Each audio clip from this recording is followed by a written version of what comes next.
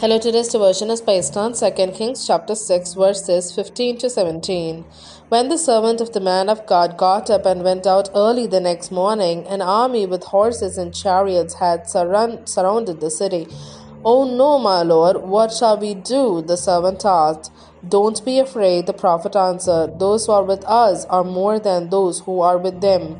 And Elisha prayed, "Open his eyes, Lord, so that he may see." Then the Lord opened the servant's eyes, and he looked and saw the hills full of horses and chariots of fire all around Elisha. Here ends the Bible reading.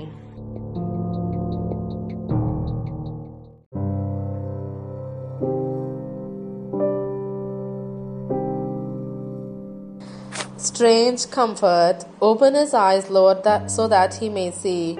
2 Kings chapter 6 verse 17. The verse on the card Lisa received didn't seem to match her situation.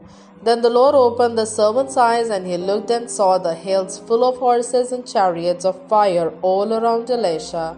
"I have cancer," she thought in confusion. "I've just lost the baby." A verse about angel soldiers doesn't apply.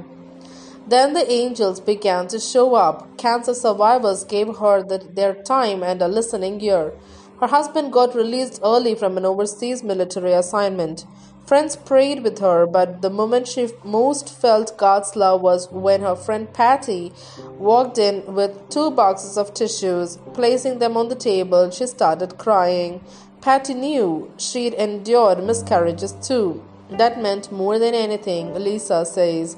The card made sense now. My angel soldiers had been there all along. When an army besieged Israel, a host of literal angels protected Elisha, but Elisha's servant couldn't see them.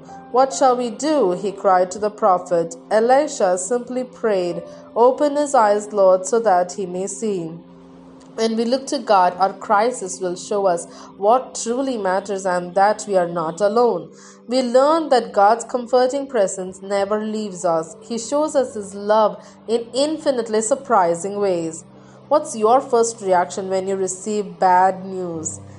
When you endured a crisis, how did you view God in new ways? Loving God, thank you for the complete reliability of your presence. Open my eyes so that I may see you in a new way today. Amen.